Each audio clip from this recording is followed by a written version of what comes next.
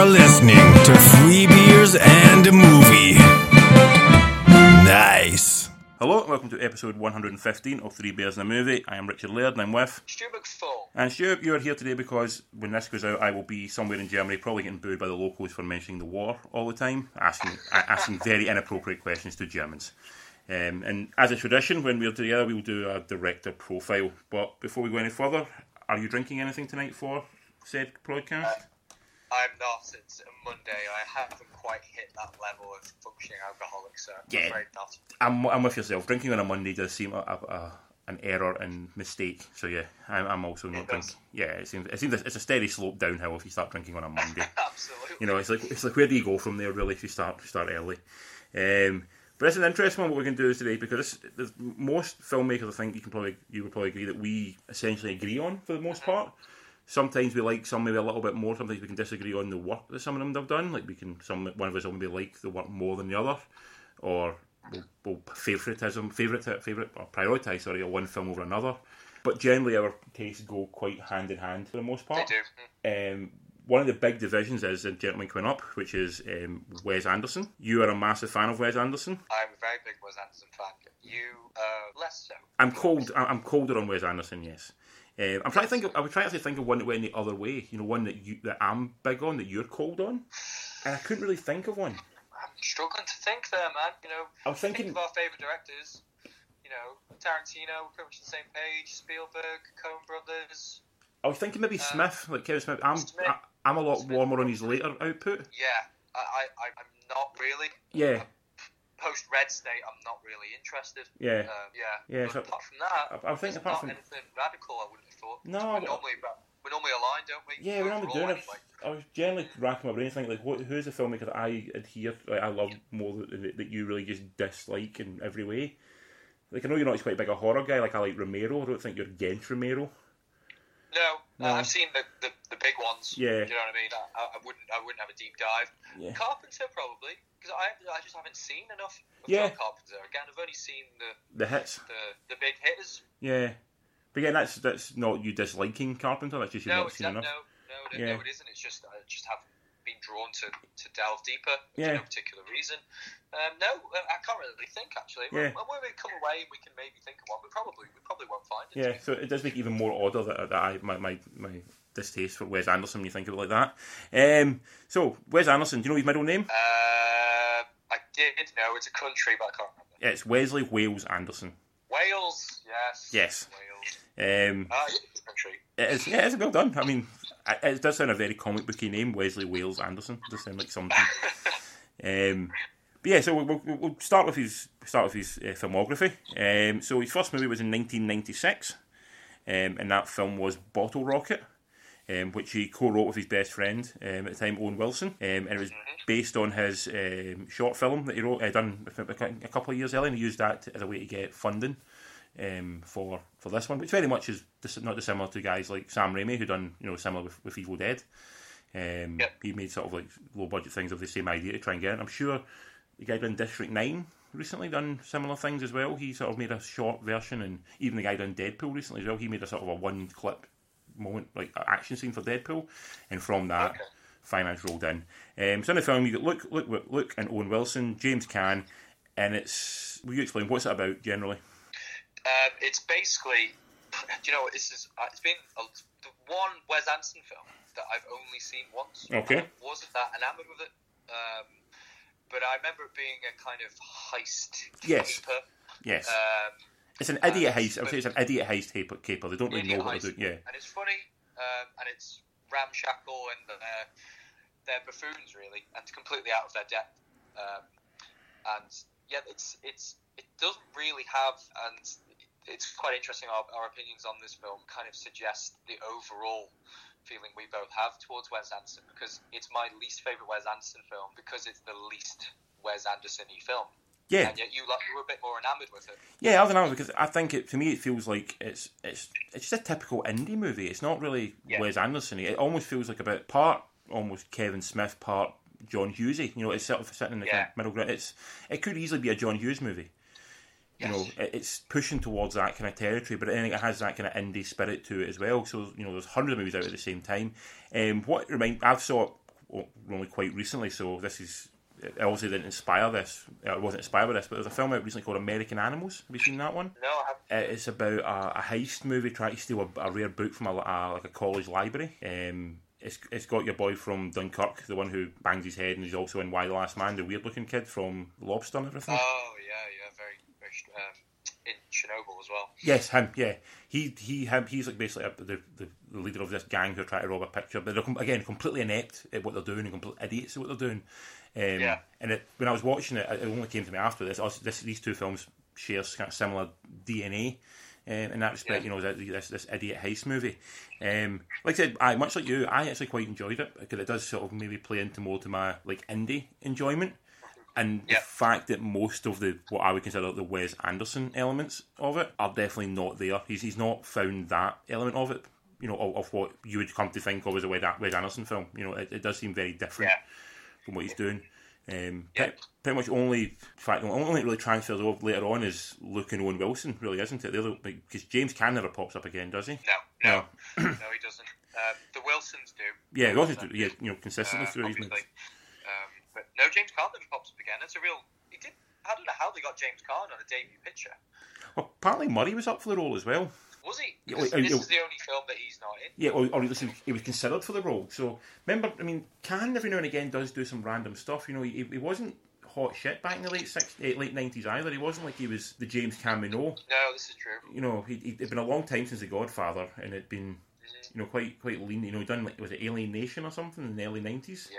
You know, so it wasn't like he was, you know, beating offers away. He was, you know, maybe in some ways happy for the work, and also there is also that thing that's always been there that if you do a kind of indie film like this, it gives you good, like, you know, street cred for anything else. You know, if it's a big hit, people remember you know, doing this small movie, and you know, it gets you bigger offers later on. True. Yeah. It was when you look at. I'm just quickly looking at his filmography around this time, and you're right. He'd pretty much fallen out of the radar completely. Yeah, I think it was a lot of TV movies and all that kind of stuff, wasn't it? Yeah, because it's good. It's like half a decade after Misery. Yeah. Probably his defining role along with Godfather. Yeah. Aye, so go from like, I'm sure he was Oscar nominated for Misery, and between Misery and this, there really wasn't much of interest in that time frame. Other notable thing that came from this film is his cinematographer, a guy called Robert Yeoman. Oh yeah. So who's worked on every single film he's done apart from the animated ones. He shot a lot of Kevin Smith movies as well, and I think you can see that with some of the shooting in this. Well, he shot Dogma specifically. That's the Kevin Smith movie he shot, which is by far Kevin Smith's best looking movie. It is, you're right. He's also been shooting recently. He shot for Paul Feig. He shot Ghostbusters, and I think he wrote done Spy and stuff like that. So he's a very talented cinematographer. I think he's been nominated a few times for maybe Oscars and Indie Spirit Awards.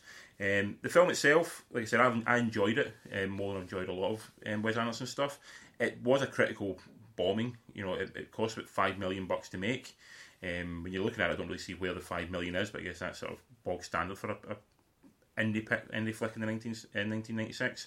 And it looks really low-fi though. Yeah, compare it to his other stuff. I don't know how it's $5 million. It looks like $500,000. Yeah, because I was looking at it going, I don't see any difference in this and say something like, you know, Slacker. No, absolutely not. Yeah. I'm stunned by that. It cost $5 million. Yeah, and I can't imagine, I mean, maybe, I don't know how much was James Caan's wages, maybe he took a chunk of money. Yeah, maybe it was James Caan. Yeah. Because Owen Wilson wasn't anything before that. I mean, he was almost joining the army, you know, rather than becoming a filmmaker.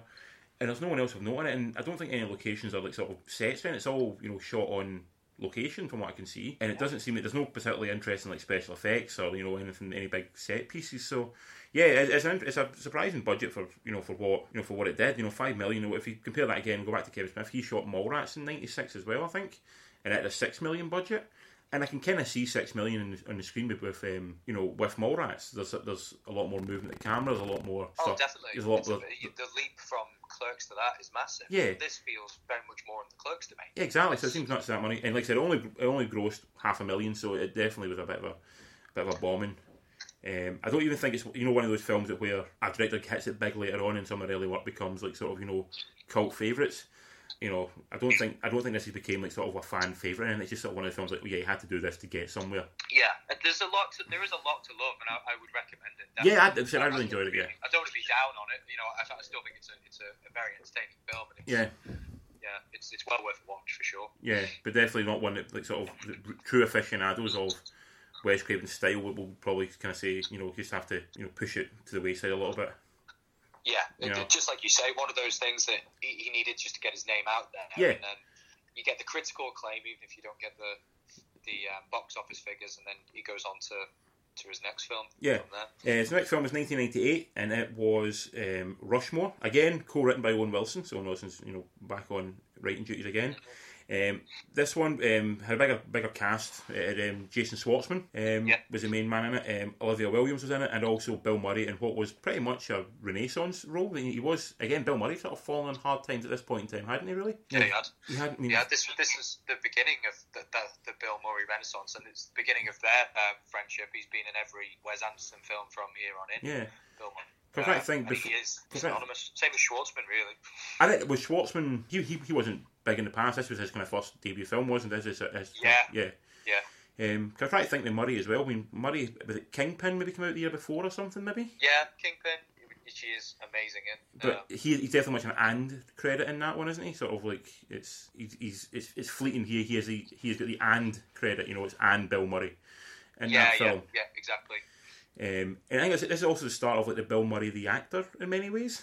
Absolutely, absolutely right, mate. He's got a pathos to him. Yeah, it's almost like the hard times that he fell on kind of imbued him with that, and obviously he drew upon that with Rushmore, and then obviously later on in other films such as Lost in Translation and Broken Flowers and things like that. But you're absolutely right. This was the beginning for Bill Murray of his late career renaissance. Yeah, I mean, he had that acting credit and acting kudos from something like, say, Groundhog Day. There is genuine heart and genuine emotion in that, but Bill Murray generally was also just known for the comedy, which he was a master of.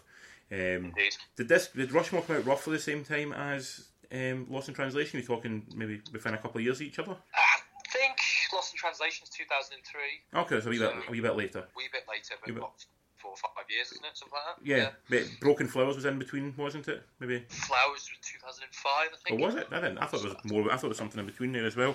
But you can explain, what's the film about, essentially?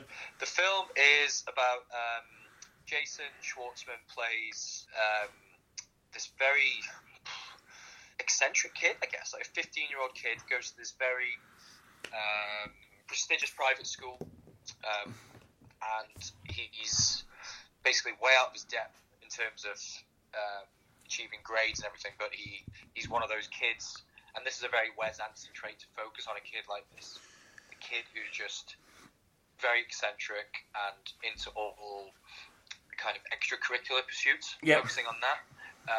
But also focuses on that very teenage universal theme of unrequited love as well.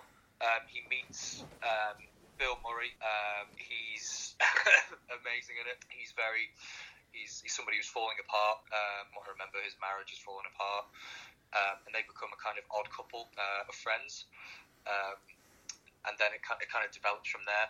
The unrequited love follows, and there are twists and turns with regards to that, and with regards to his friendship with Bill Murray as well. Yeah. And it's really funny. It's actually quite a hard watch at times. Yeah. I find Schwartzman a really awkward, and it's obviously deliberate, awkward, at times not particularly likable character, but then sometimes you are rooting for him too. He's going through all the emotions. He has got that Woody Allen-ness about him a little bit, saying that... absolutely. Yeah, absolutely. That's a great shout. It's very Woody Allen. Yeah, Jesse Eisenberg's got the same thing, where you want to like them, but sometimes you're too awkward to be likeable. Yes. Yeah, definitely.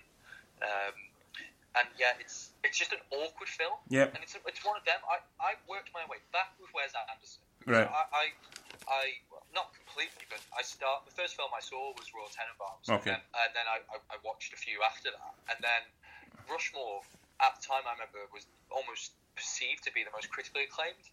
Yeah. And I watched it, and in the way that you feel generally about Wes Anderson, if Rushmore had been the first film I had watched, I don't know if I would have gone on to have the same reverence for him. Yeah. I was left a little bit cold by Rushmore, even though there's a lot of stuff I really like, Bill Murray in particular. And it's the beginnings. It's really the beginnings of Wes Anderson's style, and I did enjoy a lot of that. And it's a very good film. You can't deny it's a very good film, but it didn't resonate with me in the way that other films of his have. Yeah. What did you think of Rushmore? I don't. Rushmore, I think, is an okay film. Watching it again relatively in maybe the last year or so. What it reminds me of now, and it kind of reminds me, but in a different way, is of like the Lacrimosa stuff, like the Lobster and Killing a Sacred Deer. It takes place. It's a reality you recognise, but ultimately you don't. There's something off about the entire reality there. It's almost like if there's like multiple timelines in the world, sort of that. The thing they talk about in Slacker, every time you have a thought, there's another timeline spins off of that. This seems like a timeline where everything's roughly the same as you know it, but there'll be some. I don't know what the difference is, but there's something different about this world. I think that's a criticism or a positive on Anderson as a whole, really, isn't it? Because he creates, and it's absolutely admirable, these worlds that are completely self-contained, that are completely, resolutely, absolutely his, and you can take that what you will. You can maybe find it a bit kooky and a bit irritating, or you can say, well, this is a world I want to be a part of. This is escape from my own world, but with still enough character and humanity there for me to enjoy spending time in that realm. But whilst Rushmore does give that off, I don't think there was enough. There weren't enough likable characters for me to enjoy being in that world for that long. No, I agree. But the difference I think for me was that although Anderson, for the most part, like you said, he makes these worlds that are very different from ours, and you kind of like you embrace it or you don't embrace it. This world he makes in this one, it is different from ours, but it's recognisable. I don't recognise the world of Royal Tenenbaums, Life Aquatic, and things like that. I don't. That world, it seems alien to me in many ways. And I think that's where the disconnect comes from myself. And that's not to say that every film I watch has to take place in Western Scotland and for me to recognise. But I have to have an inroad to it, and Rushmore I have some level of an inroad to it. The other ones I don't so much. This film also reminds me a lot of. Do you remember the film Me, Earl and the Dying Girl? Yes. Again, it's got that. That's what I think. That's if Anderson went more that way. That's got weird elements in it as well. But again, there's more of a grounding in a reality that I recognise, which Rushmore's got, Bottle Rocket's got. Later on, it kind of loses that. This was, like you said, it was a massive critical hit. It was made in a $10 million budget, which is pretty decent. It didn't make a massive box. I think we're talking maybe about 17 or so million. So it wasn't a huge, critical success. But it is a film of his that's been entered into the Library of Congress in 2016. So it's his only film that's in there, despite the fact it didn't win any awards or anything like that. It wasn't hugely successful, but it's the one that survived, and people seem to point at that one as he sort of, which is odd because I think people, I think many people will say their favourite film isn't this one. Yeah, it wouldn't be in my top three. So I'm a bit befuddled by the love for it, even though I like it. Yeah. Ultimately, to watch a film set around this time based around a high school shooting, I'd probably rather watch Election than watch Rushmore. Oh God, yeah. I mean, and they're similar filmmakers in lots of ways, and you could level at Election. Well, who are the likable characters there? There's just something. There's a bit more. It's still got a bit more heart. Rushmore. Yeah. Rushmore feels a bit. It's like a character study without the need to make the characters likable. Which it's the kind of thing critics like a lot more than audience. Yeah, no, absolutely. Yeah.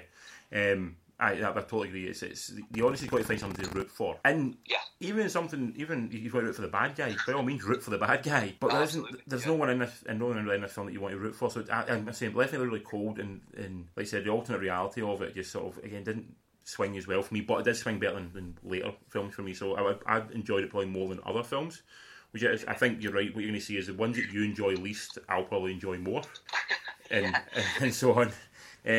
Next one up. Probably going to say, I think this is probably, I know Rushmore has become his biggest thing since because of entering into the Library of Congress, but I'd probably argue the next one up is his sort of maybe breakthrough film, and that was 2001, The Royal Tenenbaums. Again, co-written with Owen Wilson. Like this one is, it seems like this is what the critical acclaim of something like Rushmore gets you. It gets you the cast for this one. You get like Bill Murray comes back in it. You get Gene Hackman coming into it as well. Probably one of his quite later roles as well. It wasn't long after this he sort of disappeared from view. Gwyneth Paltrow's in it, Ben Stiller's in it, Angelica Houston's in it, Danny Glover's in it, and both Wilson brothers are in it. Some cast. Yeah, it got me his first Oscar nod. Him and Owen Wilson got nominated for Best Original Screenplay, and $21 million budget, and ended up racking up $74 million at the box office. So for again a film that's essentially an indie film. I know it's not an indie film; it's a studio indie. They'll be very happy with that that kickback. 20 million, probably 10 million advertising. So they basically doubled their money, on this one. So they'll be very happy with this. Did you like this one? Or this one you enjoy? As you know, I'm a massive fan of this film. This is easily my favourite Wes Anderson film. It's in my top 3 films of all time. It's a film I revisit every year. I just adore everything about it. It was the film I came to first with Wes Anderson. I think I rented it out about a year after it came out on VHS. So that's a long time ago. I think I was only 18 or something. And I liked it, but I couldn't quite articulate why I liked it. Yeah. And then I kind of left it, and then I went back to it probably about 3 or 4 years later, and then I fell in love with it. Yeah. It's got everything I love about any kind of major art form, really. It's very literary. The things that annoy people or irk people about Wes Anderson aren't necessarily the things that I love the most, but they're the things he's most renowned for. So his distinctive and characteristic stylistic quirks, his need to have everything looking just so symmetrical in this little world where it's very precise and kooky and a bit colourful and odd. Those things I like, and I think they're really impressive because he's created a singular style. Every Wes Anderson film post Rushmore couldn't be anybody else who made that film. Really, no, he's definitively got a style, and he's a filmmaker. He's in the completely. He's in the Coen Brothers, the Tarantino way, where it went to Rodriguez, Spielberg as well. And when you see that film, you can instantly recognise that as a Wes Anderson movie. And for that, you have to give them complete credit, because there's very few filmmakers out this now who you genuinely go, I recognise this as a somebody film. There's not actually that many who are currently working this now, who make such recognisable, artwork. Very few. But those things aren't the tenets that I'm particularly interested in. Whilst I appreciate them and I like that familiarity and that comfort when I watch a Wes Anderson film, and I go, there's some ornamental poodles, in the corner. That's distinctly Wes Anderson. I'm not particularly bothered. The things I gravitate to with regards to him are that literary sense that his writing is just really, really deep and character driven. So he focuses on major themes, and he really delves deep into characters. So you feel like you really get to know them, warts and all. So just in this film alone, you deal with neglectful parents and the effect it has on kids. It fucks them up. Deceit, a lack of trust, grief with Ben Stiller's character, depression with Luke Wilson, jealousy with Owen Wilson. He wants to be part of this family, but he's the friend who's ostracized. Addiction,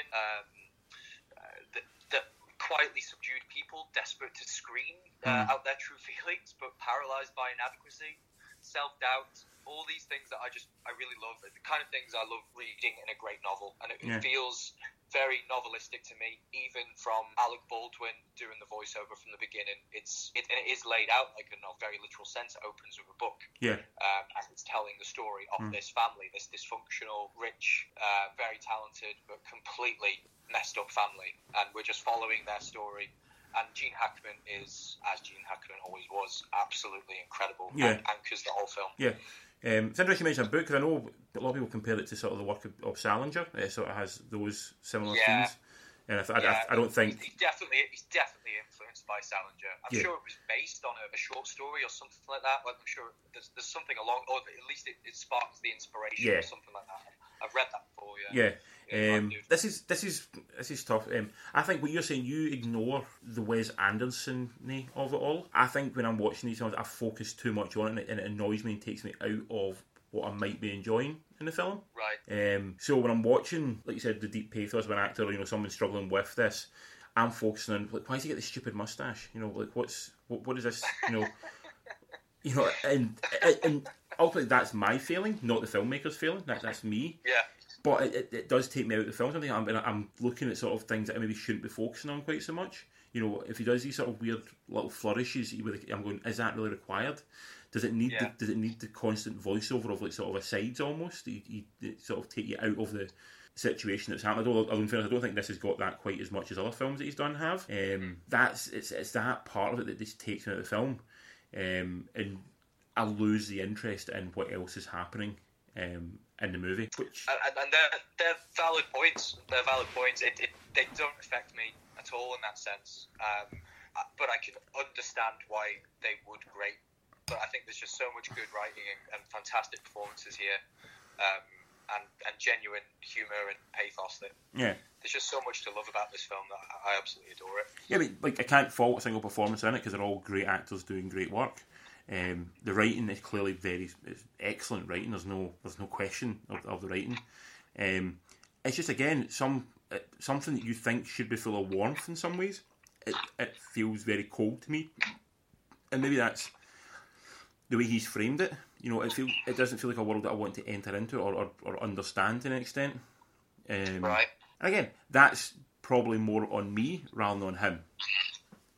You know. Yeah.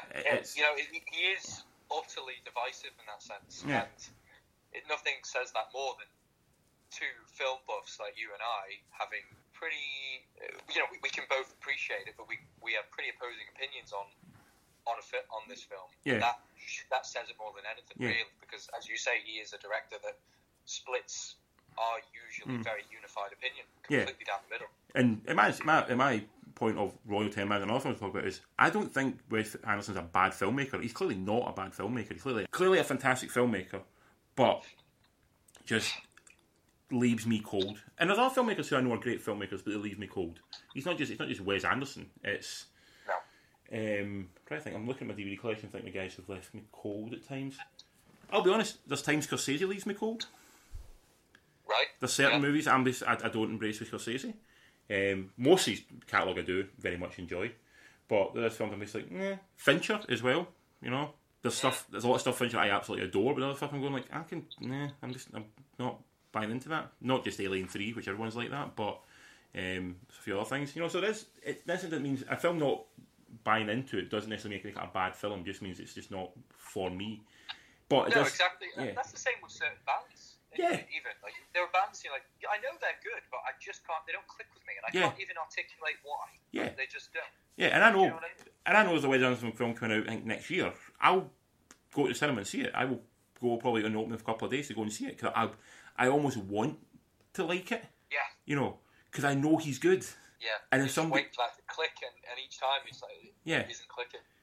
And maybe maybe that's like you said. Royal Tenenbaums clicked with you, and from that everything else fell into place. But if you'd saw Rushmore first, maybe it wouldn't have clicked, and you wouldn't have really got it. Maybe not. Yeah, maybe not. I think the first one I saw is the next one up, which is a nice sort of segue into 2004, the Life Aquatic with Steve Zissou. Strangely, not written by Owen Wilson. This one, not co-written. Noah Baumbach, I think he's pronounced. Is that? Yeah. He was in.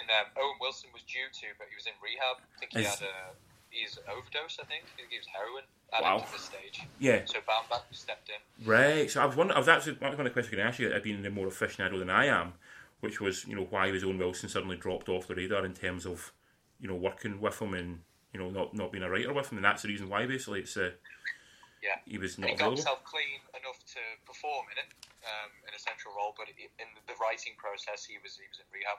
Ah, okay. So like you said, in the film you've got Wilson, you've got Bill Murray again. He plays Zissou, doesn't he? Yes. He does. Yeah. Cate Blanchett pops up in it.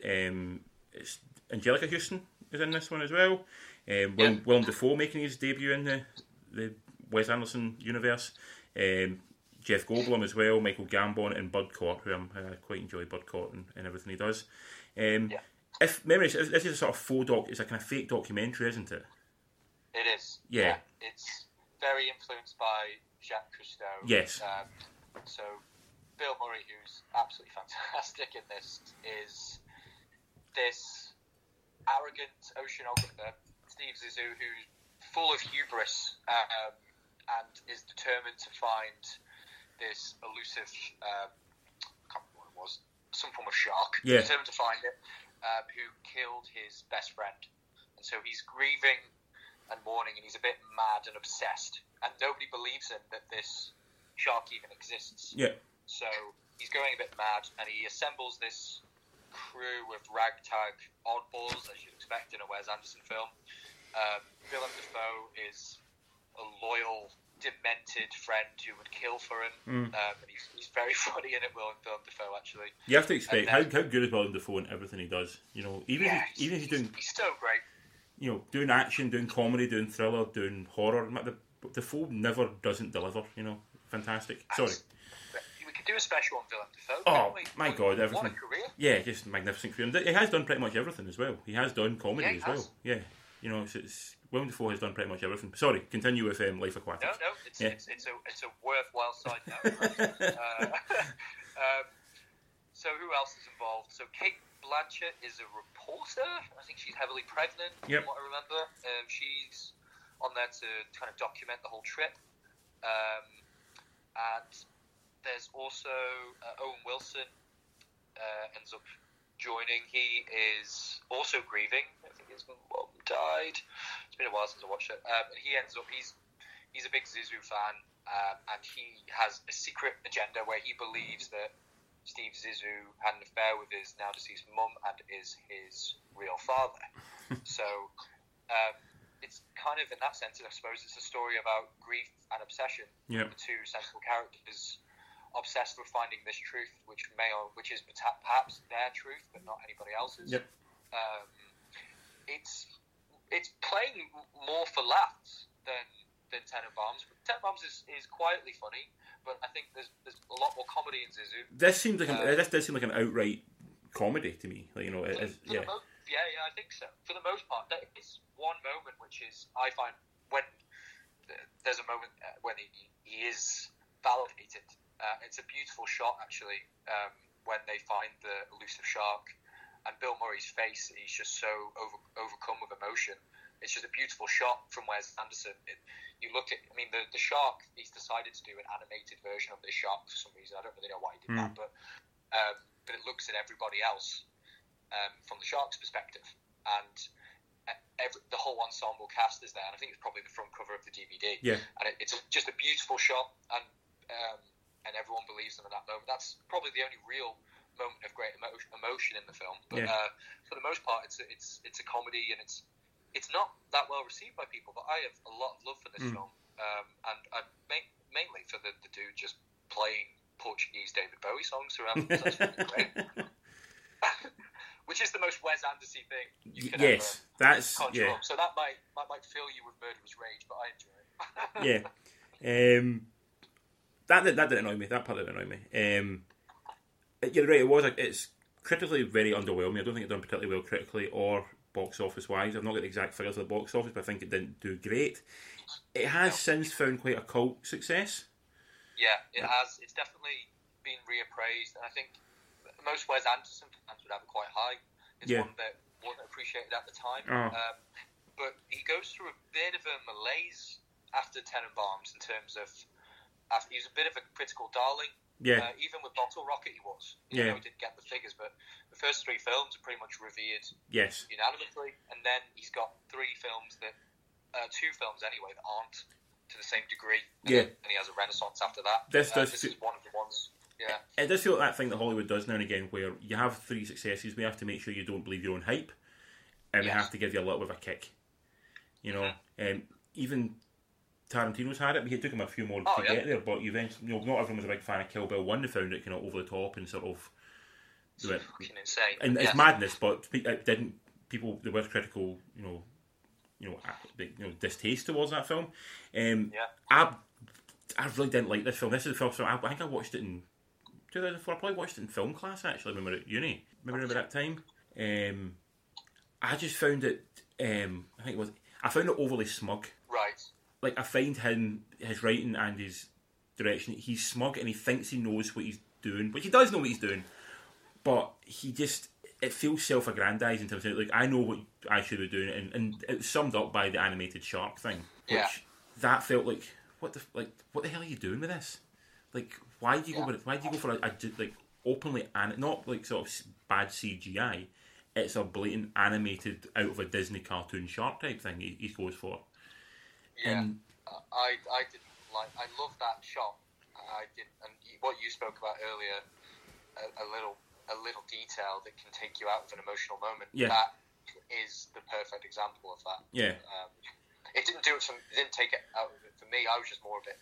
Well, that's on, and then the emotion kind of swept over me. But I can totally understand why that moment and this film can irk, because when you say all the things out loud. I can understand why it does great. But then I've got a friend who isn't a particularly big Wes Anderson fan, fans of hit and miss, and this is by far and away his favourite. So Yeah, again, that's the thing with him. You know, you just don't know what anyone's favourite Wes Anderson film is going to be. No, totally not. It feels as well a little bit. It's made for fans, but it's not made as a fan film. It's made more of like he's going to tell his fans what they have to like. You know, it's like because I'm doing this, it's clever. You know, it's not. I mean, maybe he's riding the wave. Yeah, his own wave. Yeah. So he's the thing is, it must be in his defence. He's our age when this film comes out. Yeah. He's getting that kind of cast. You know, that and those kind of figures. Box office is starting to happen for him, and critical reverence is there. If you get some of the best actors in the world, some of the best actors there have ever been, who all want to work with you, there aren't many. You know, there's going to be a bit of a fall. He probably needed this, and whilst I really enjoy this film, perhaps he needed the kicking. Yeah, and I don't think it wasn't like kicked up and down the street, you know, until it was dead. It was just sort of like it was just people just going a bit, meh. Well, the critical darling is disappearing up his own arse a little bit, just making 3-star films rather than 5-star. Yes. You know, maybe that, yeah. It reminded me a little bit of, and I'm going to be sacrilegious here, the Coen Brothers Lady Killers. And that's harsh, but I know what you're saying in terms of thematically and in terms of what it represented. Yeah, that wave had to come down eventually. Yeah, I think Lady Killers is a slightly better movie than this. I'd probably want to watch Lady Killers and watch Steve Zissou again, but it's almost like even though it's still a very good film, because it's not up to the standard of people expect, it feels like a much harder kicking that it's getting than it really deserves. Yeah, that's a really good point. That's true. You know, by no means bad movies, but just like you didn't really need to kick it that hard. It's not. I mean, this film probably came out at the same time as fucking Norbit or something. You know, and you're going, it's true. You know, I didn't like either film, but I'd tell you one thing: I definitely disliked Norbit a shit ton more than I disliked The Life Aquatic. You know. Right. Well, that's reassuring. Yes. The only film I've walked out the cinema for. So, and also when true. Norbit, is the only thing. I came really close to walking out of Anchorman 2. Oh yeah, you should have. I should have. Well, sorry, let's rephrase it. It's the only film I've walked out of the cinema because of a film, not because of a crowd. Right. Yeah. I have numerous horror films, I guess. Yeah, I have given up on films because of an audience being like arseholes essentially. But to actually walk out of a film because I just was going, I'm not sitting here watching this. This is utter shit. And I sat through Angry Birds 2 this week. You know, so I will sit through some shit. And I sat so you don't have to, folks. Yeah, I sat through Holmes and Watson. I sat through Mordecai. You know, I've sat through some shit. Bloody hell, yeah, fair play. Yeah, but Norbit was that's my line. That's. I've never seen it. No, don't. It's horrendous. It's so we're off track a little bit, but it's so bad. It cost Eddie Murphy an Oscar. Yeah, for Dreamgirls. Yeah, he was going to get one for Dreamgirls, and basically said we can't give it to this guy for that. But it's like, but they gave. Did they give De Niro one for something? And it was before Little Fockers came out, and he's basically come out and said that in his acceptance speech. Like he got it. Oh right. Like I don't know if he got like the Legendary Award or if he got like award for. Did he win? Did he win for Silver Linings Playbook? He was nominated. I don't know if he won. Don't know. It must have been like a Legendary Award. It must have been like a Legends Award he got or something. He basically comes out and says like, "You must have given me this before you saw Little Fockers." So it's the same idea. And also when I go back and watch Life Aquatic, it doesn't feel like he's stretching or anything or changing. And you know, I can see progression between now I've watched it between Bottle Rocket. There's a jump to Rushmore. He's changing his style. He's sort of honing his style and he's doing something with it. From Rushmore to Royal Tenenbaums, there's another change. It gets more surreal in Royal Tenenbaums. It's even more of an alternate reality. But then from Royal Tenenbaums to Life Aquatic, it feels like it's tire spinning. There's no. It feels like it's the same. It's the same thing. Yeah. The other people would say, well, maybe he found his style. Yeah. Maybe that's where he wants to cement it now, and he just wants to tell different stories using that same style, I suppose. It's absolutely correct, but I felt it was too much of a similarity. Even you know, you look at again, we go back to look at Tarantino.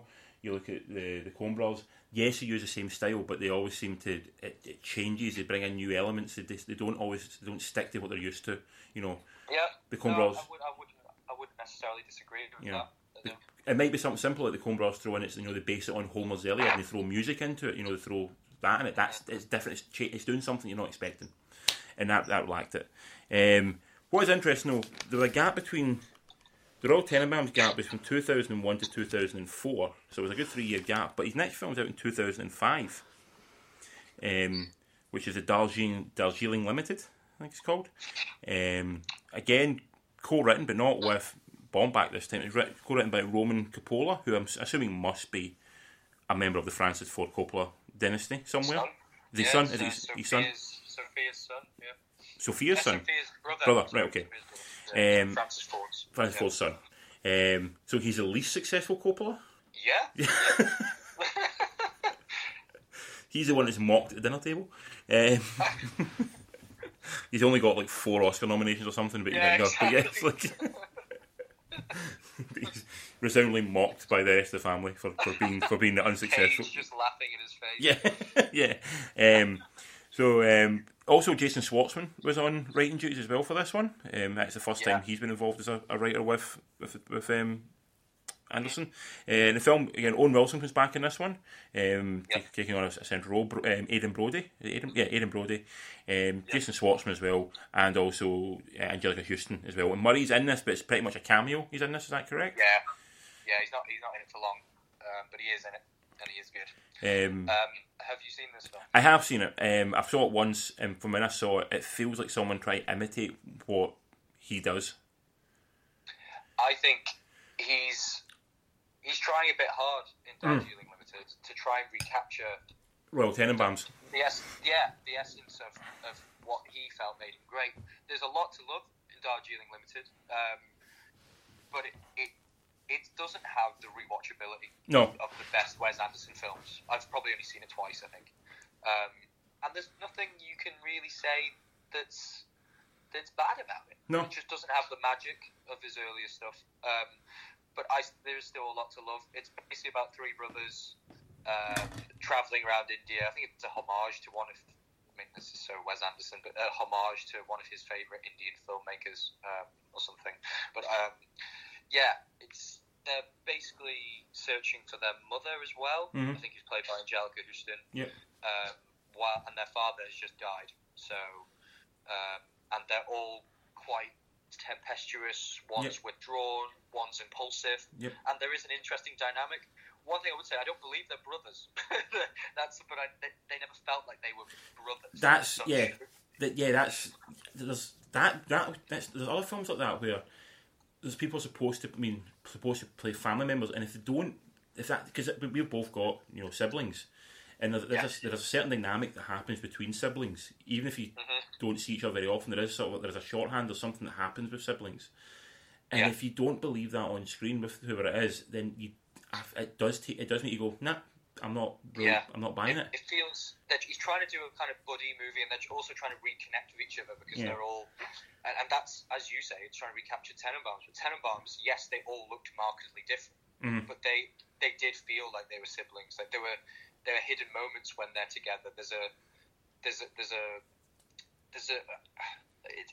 in the things unsaid. When they look at each other or give each other a certain disdainful sigh or something like that. It's like the hidden moments. Whereas in here, it's on the nose, trying to build this relationship between people you don't really believe are brothers.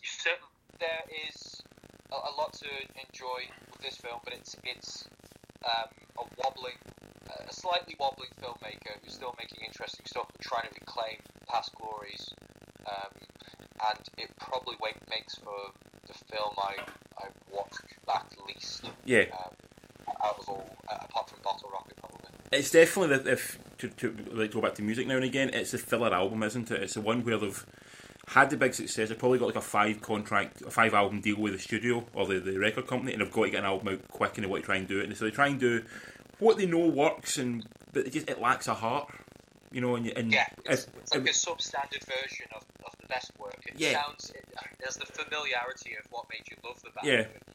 It's a bit phoned in. It sounds incredibly dismissive for a film that probably took 2 years to make. Yeah. It's broad strokes. Yeah. Isn't it, you know? But if we were at a gig and he started singing it, we'd be going to the bar to get a drink during this one, hoping for the next song to be one of the early ones. So, yeah. Up next, so he took a bit of a break after 2005, and the next film was 2009, which I'm assuming he was making at the same time because of the type of film it is, and that is the Fantastic Mr. Fox.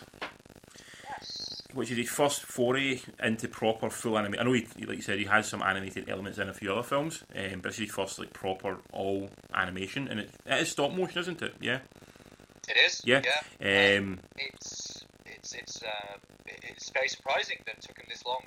Yeah. To delve into animation. Yeah, totally. Because he seemed to be a guy who liked animation. He has real elements in it throughout all his films. In the film, you get the voice talents of George Clooney, Meryl Streep, Jason Schwartzman, Bill Murray, William Dafoe, Luke Wilson, Owen Wilson. Everyone pops up in it, I think, at some point. Tilda Swinton appears in it at some point as well. Everyone's in it. This is genuinely my favourite Wes Anderson film. Yeah, it's great. I think I love it. It's a gleefully funny, charming, and it's a family film. I know it's got dark elements to it, but it's a family movie. It works. You can show kids this film, and I think it totally works fine. It's a good adaptation of the Roald Dahl. Roald Dahl book. It is. Yeah.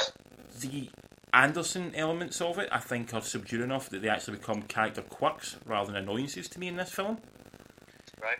Like the Mr. Fox clicking. He does a wee. Yeah. That's not in the book, that's not in the book. No, it's not.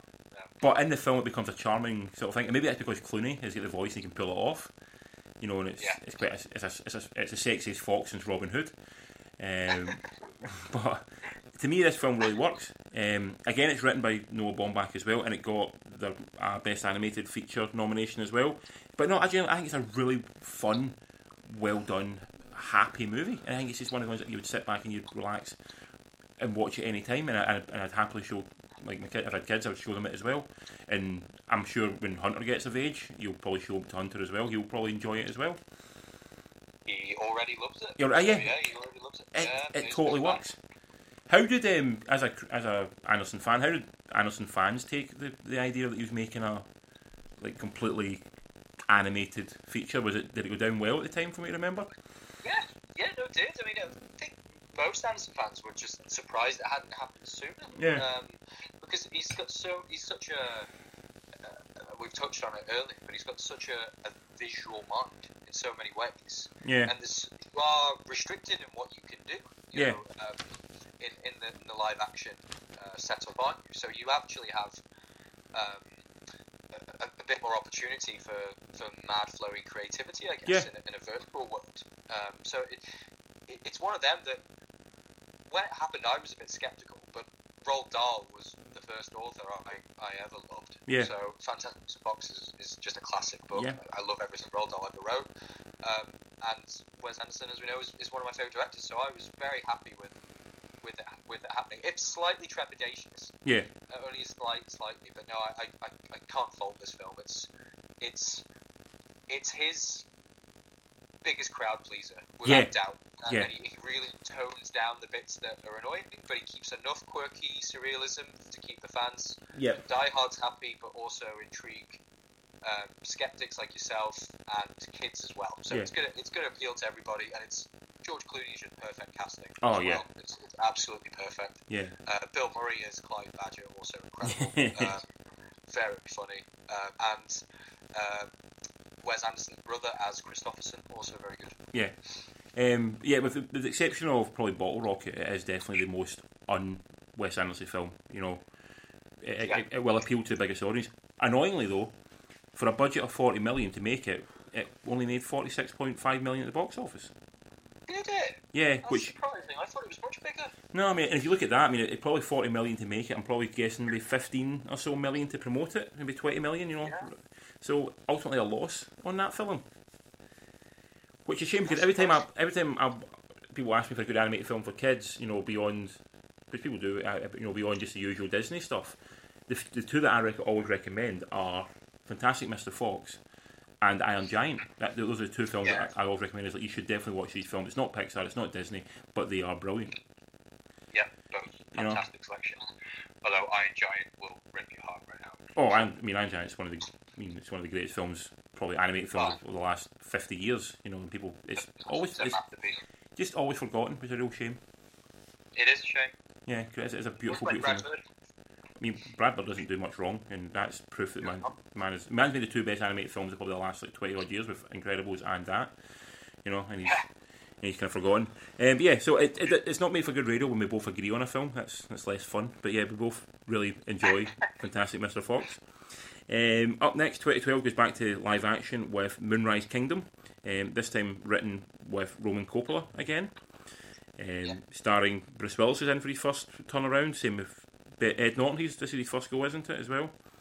Yeah, they're both alumni now. They're pretty much in most of the stuff, but this is the first foray for both of them. Yep, Bill Murray back again. Frances McDormand, was she in Fantastic Mr. Fox as a voice? I don't know, actually, because it's Meryl Streep, isn't it? Yeah, I'm trying to think if she was in it as well, because she's like... Is she the first crossover from the Coen Brothers universe? It's a good question. I think she might be. Yeah. I think she might be. Could Which is surprising. Yeah. Tilda Swinton's in it as well, and Jason Schwartzman's back in it as well. This film, to me, it sums up everything I dislike about Wes Anderson. The idea itself, I really enjoyed, and the story itself, I actually thought was relatively. I enjoyed it. I thought it was well done, and I found it engaging enough. It's the other flourishes that just made it, just dulled me and just left me cold. And I'm not saying anything different I've not said about the other films, but that's the simple thing about it. It just his Wes Anderson extras are what didn't do it for me. But then if he doesn't do those, is there a film to be made there? Maybe not. And unsurprisingly, this is my favourite Wes Anderson film since Tenenbaum. Yeah. Probably. So that's where we're at. It's no surprise. I mean, the listeners will gather by now what our feelings are with Wes Anderson, because it's more Wes Anderson. So yeah, this is, I think, potentially his sweetest film, because it really kind of delves into a story of nostalgia and childhood love and, you know, coming of age, but in a very Wes Anderson-y way. Yep. The coming of age film is being made to death, but Yeah. I absolutely adore it as a genre, or subgenre, whatever you want to call it. And yeah, I've got a lot of time for Moonrise Kingdom. Again, I've got another friend of mine. It's his favourite Wes Anderson by a country mile, and I've got another friend who just didn't like it at all. Yeah. So you know, this is you know, it's clear again with Wes Anderson, you can never really call it for people. There is, what I would say about this film, there's a lot going on. Yes, I think, yeah. There's a lot going on. There are times where actually it was a lot better on repeated viewings for me. The first time my friend had probably built it up a bit too much, and he said, this is as good as Tenenbaums, and I still don't think that, but I don't think it's far off. And I found there was a lot to unpack, a lot of sub-characters, a lot of subplots, and that can, from your perspective, I can see why that would be irritating, because you basically just want to focus on the kids, because that's where the magic happens. You know, the kids are fantastic in it. But sometimes it feels like they're maybe trying to just shoehorn all these big name actors into smaller parts, and you're thinking why? Well, we don't necessarily need that. Yeah. Repeated viewings, I actually think that really works and adds a real levity to it, but initially it can perhaps seem a bit bloated. I know it didn't win him. He hasn't won an Oscar, has he? But I think he was nominated again for him and Coppola were nominated for. Yeah, it was nominated, and it was a pretty decent success. It was only budgeted at 16 million, and it made 68, just shy of 70 million at the box office. Wow. So again, he isn't making film for the mainstream. That's very clear. He's not making it to make 150 million. He's not making it to make 500 million out of these films. He's making them to maybe do Woody Allen numbers. You know. Mm-hmm. Yeah. Make it for between 10 and 20, and maybe make back 60 to 80. That's or 100 if you're lucky. He's making those kind of movies, and I'm a big opponent. I'm big. You know, I enjoy those movies, and I want those movies to get made because there's not enough of those movies getting made around. So happy he's doing that. He hasn't sold out for the big film yet. I've noticed. You know, he's very much still sticking to his auteur status. He's not trying to make. I'm not saying he has to go make Godzilla, which would be interesting if he did make Godzilla, but But he's never really been lured away to the big studio to make sort of like one of their franchise film or a film just under their umbrella. It's all very much his own vision and image. And I imagine because of that explains, number one, the gaps between films. And I'm sure every single one of these films is not easy to get off the ground. No. You know, even with the cast of Willis, Norton, Murray, you know, it's not going to fly. You know, with most studio producers, they're not going to be happy to make these kind of films that they know is a risk.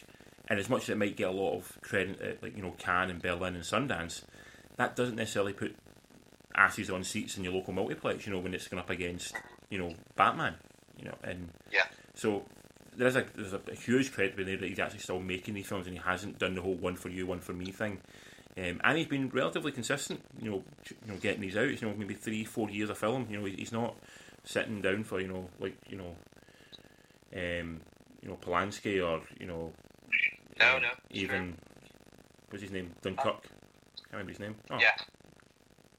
My God, I've forgotten the director of Batman now. I can't remember his name now.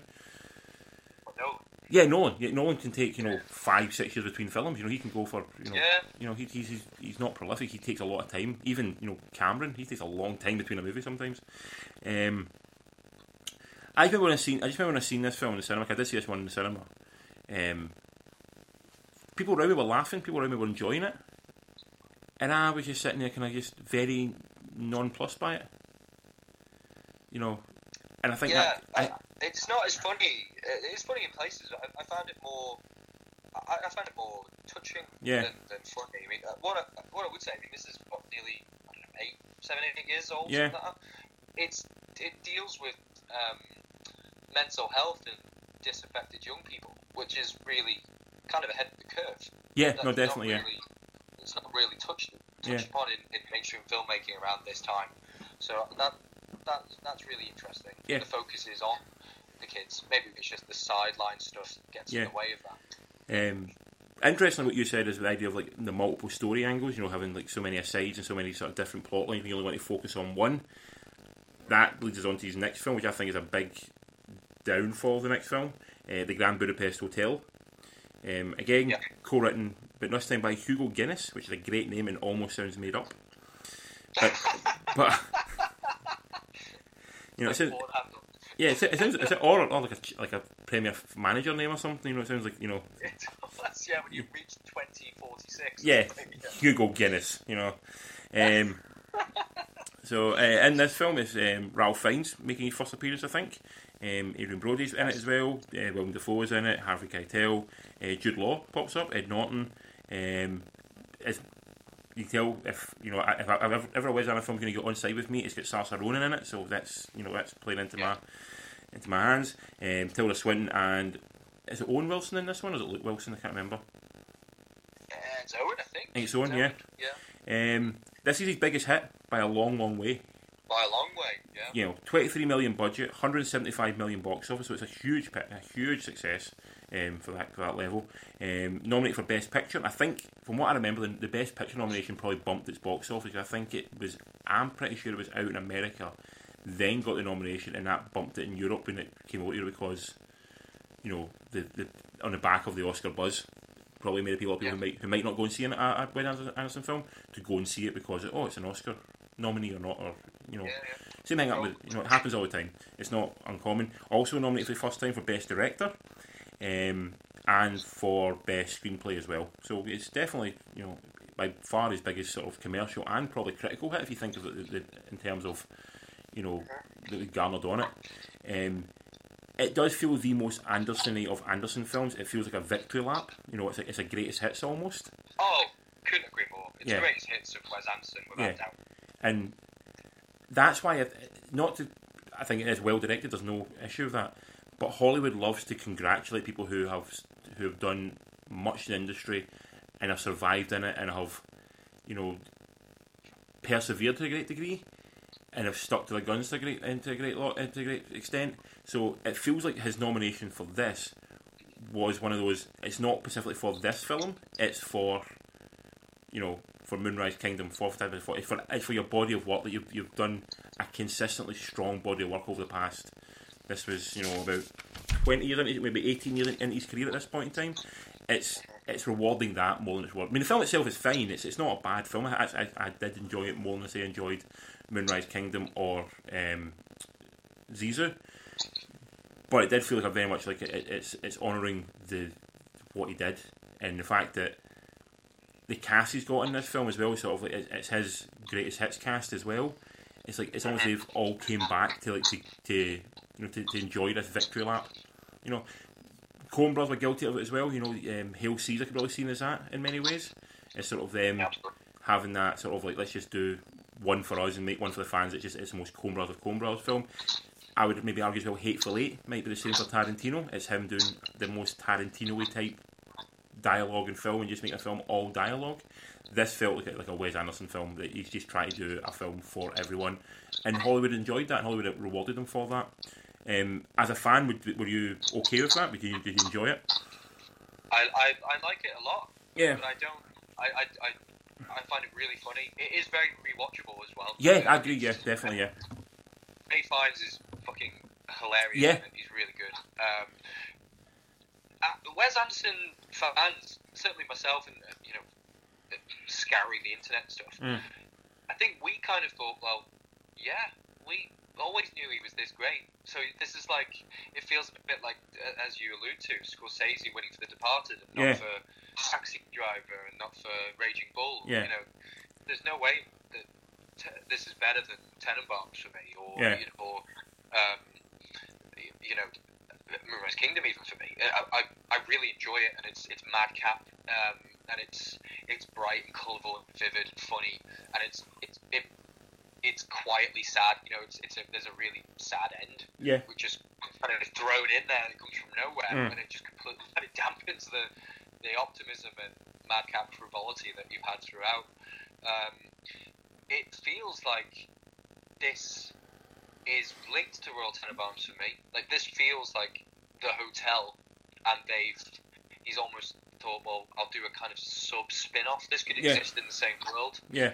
And that because of that, it's got that familiarity. And as you say, you've articulated it perfectly. In my opinion, it is a greatest hits. It is Hollywood catching up and celebrating someone that maybe they neglected, and it is them trying to congratulate someone when actually they're congratulating themselves. For final notes. It's the same thing they done with Linklater when they gave him the for Boyhood. You know, they ignored 15 films before that were fantastic. Yeah. You know, they barely... right. Yeah, that's it. That's a perfect comparison. Yeah. I think as a Wes Anderson fan, I was very happy to see him, do so well. Actually, and with him getting more money means he can make more films. So I'm happy, but I wouldn't say this is his very best work. But I would say it's one of his most rewatchable films, and certainly it is a bit of a crowd pleaser again, because there's loads of comedy in there. Yeah. So I think lots of people enjoy it for that reason. Yeah, and we talked about it before. Sometimes you need this hit, even if it's not your best film, but it's one that hits with an audience, because this buys you so much goodwill that you can make another 5 films off the back of this. Totally. Mentioned Linklater before. Linklater mentioned before he enjoyed making School of Rock. He had a lot of fun making School of Rock. But what he loved most about School of Rock was that film made Boyhood. Yeah, exactly. It's a goodwill you get from making that film that gets you something else. And he's not the first director to do this. And I'm not saying he was doing Grand Budapest Hotel for that. I think he's generally making the film he wanted to make, and it is. You can't say there's any sort of producer interference or studio interference on this, because it is 100% a Wes Anderson movie all the way through, and you can imagine every decision made on that film was his. But I think he knew he was making a crowd pleaser more than he was making the art that he'd made in the past. Yeah. I think maybe it's a filmmaker just becoming a bit more assured with himself, in the sense that, maybe I can just make it a bit lighter in tone. Maybe I can make it funnier and a bit more like a Marx Brothers caper. Sometimes it's a bit goofy and silly rather than taking itself a bit too seriously, so maybe that's why it resonated a bit more. Yeah, no, definitely. Like I said, I probably enjoyed it more than any other work apart from Fantastic Mr. Fox. I think that was because it was the thing is, it was full Wes Anderson, but it did feel like Wes Anderson light in a weird, odd way. It's the shackles of trying to be an artist are stripped off a little bit. Yeah, and I found that there was a lot of fun in it, and I think it's anchored by. I really enjoyed the Ralph Fiennes performance in it. I thought it was a great performance in it, and I think that got it for me. But I didn't love the film, but I definitely, when I watched it in cinema, I enjoyed it more than I expected to enjoy it. Well, that makes me happy. Yeah, I enjoyed it more. After that, his final film so far, which is 2018, Isle of Dogs. Co-written again by Roman Coppola and Jason Schwartzman. And I can't remember the Japanese gentleman's name who also wrote some of the dialogue as well. It's Nomura, I think his surname is. Yeah. Voice this time, it's done all stop motion animation. So voiced by Bryan Cranston, Ed Norton, Bill Murray, Balaban's in it as well, Frances McDormand, Scarlett Johansson, Tilda Swinton. Huge cast in this film as well. It was interesting to me that he followed up the goodwill of Grand Budapest with this. It felt like he maybe had been wanting to do this for a while, like he maybe had this idea and he was kicking it around, and he knew he may only get one chance to make this. Yeah, perhaps. It's a very weird film. Yeah. You know what I mean? It's. I think he potentially could only make this on the back of a massive hit. Because it's, as you say, this is a tough sell. Very tough sell. Was nominated for Best Animated Feature, which is impressive in itself. Made 64 million at the box office. Again, not bad for this kind of type of animation. It's essentially if Fantastic Mr. Fox is a family animation, this is not a family animation in my opinion. This is an adult animation. Oh no, this is not a family animation at all. Yeah. This is potentially his darkest film. Yes. It's pretty fucking bleak. From the word go, it's unforgiving and harsh at times. Yeah. And you mentioned sort of the like we've talked about it in Moonrise Kingdom and Grand Budapest, sort of the dual, so many narratives. I felt this is the same problem. There was way too many stories that were just jumping around, and it was always kind of going. And at the same time, this was happening, and that's a really tough thing to do and keep an audience engaged all the way through it. To do these constant asides. I agree with you. I enjoyed this film, but I go into watching any Wes Anderson film with real excitement, and I came away a little bit deflated on the back of it. And I think it was a bit bloated, and I think it was a collection of really good ideas, but he could have edited a few of them out. And I was actually a bit confused at times. That was the issue. I had to feel like I was watching the film and not really understanding what is supposed to be happening. Yeah. And say what you want about my opinion on the rest of it, but I knew what was going on in those films. Some of the interviews, but I knew the story, I know the structure, I know why he was doing things. This I was like going, I don't really get the story. I don't understand what the story purpose is and where it's going and what it's doing. And I found it very bloated. Too many story strands. Way darker than it had to be, and I thought this is not his fault, but I thought it was very badly promoted because it was promoted as a kids' film essentially. No, I watched it, kind of vetoed it probably about a year ago or something, and I to see if Hunter would be interested in, and within about 10 minutes I was like, good God, no. It's just not a kid-friendly film at all, but then it's marketed as such, and I think the kids would be very traumatised. I think it's the fact the studio saw it's animation. Fantastic Mr. Fox was what it was. The kids will love this, and I saw it in a cinema with a lot of kids in it, and parents were taking their kids out. Oh, really? Number one, because the kids either A, they found it too dark for their children, which I can totally understand, or B, the kids just weren't engaged. Your kids aren't going to be engaged. It's so, as ever with Anderson, it's so dialogue heavy, but it feels especially dialogue heavy actually. And there's a lot of, like as you say, substrata narratives going on. And there's so much dialogue in Japanese as well, which the kids are not going to fly with either. Yeah, it's it didn't really click with me that much. I liked elements of it. I thought Bryan Cranston was a fantastic dog. Yeah, excellent casting. There's not really that much. I have to say, and I say this very reluctantly, I was disappointed with Isle of Dogs. Yeah. On the whole. Well, especially with the cast that had you thinking this was something special, and it wasn't. No. Yeah, I'm much the same as yourself. So that is the end of his filmography. As we always do, there's only 10 films, so we'll see what's your top 2 or 3. What would you go with?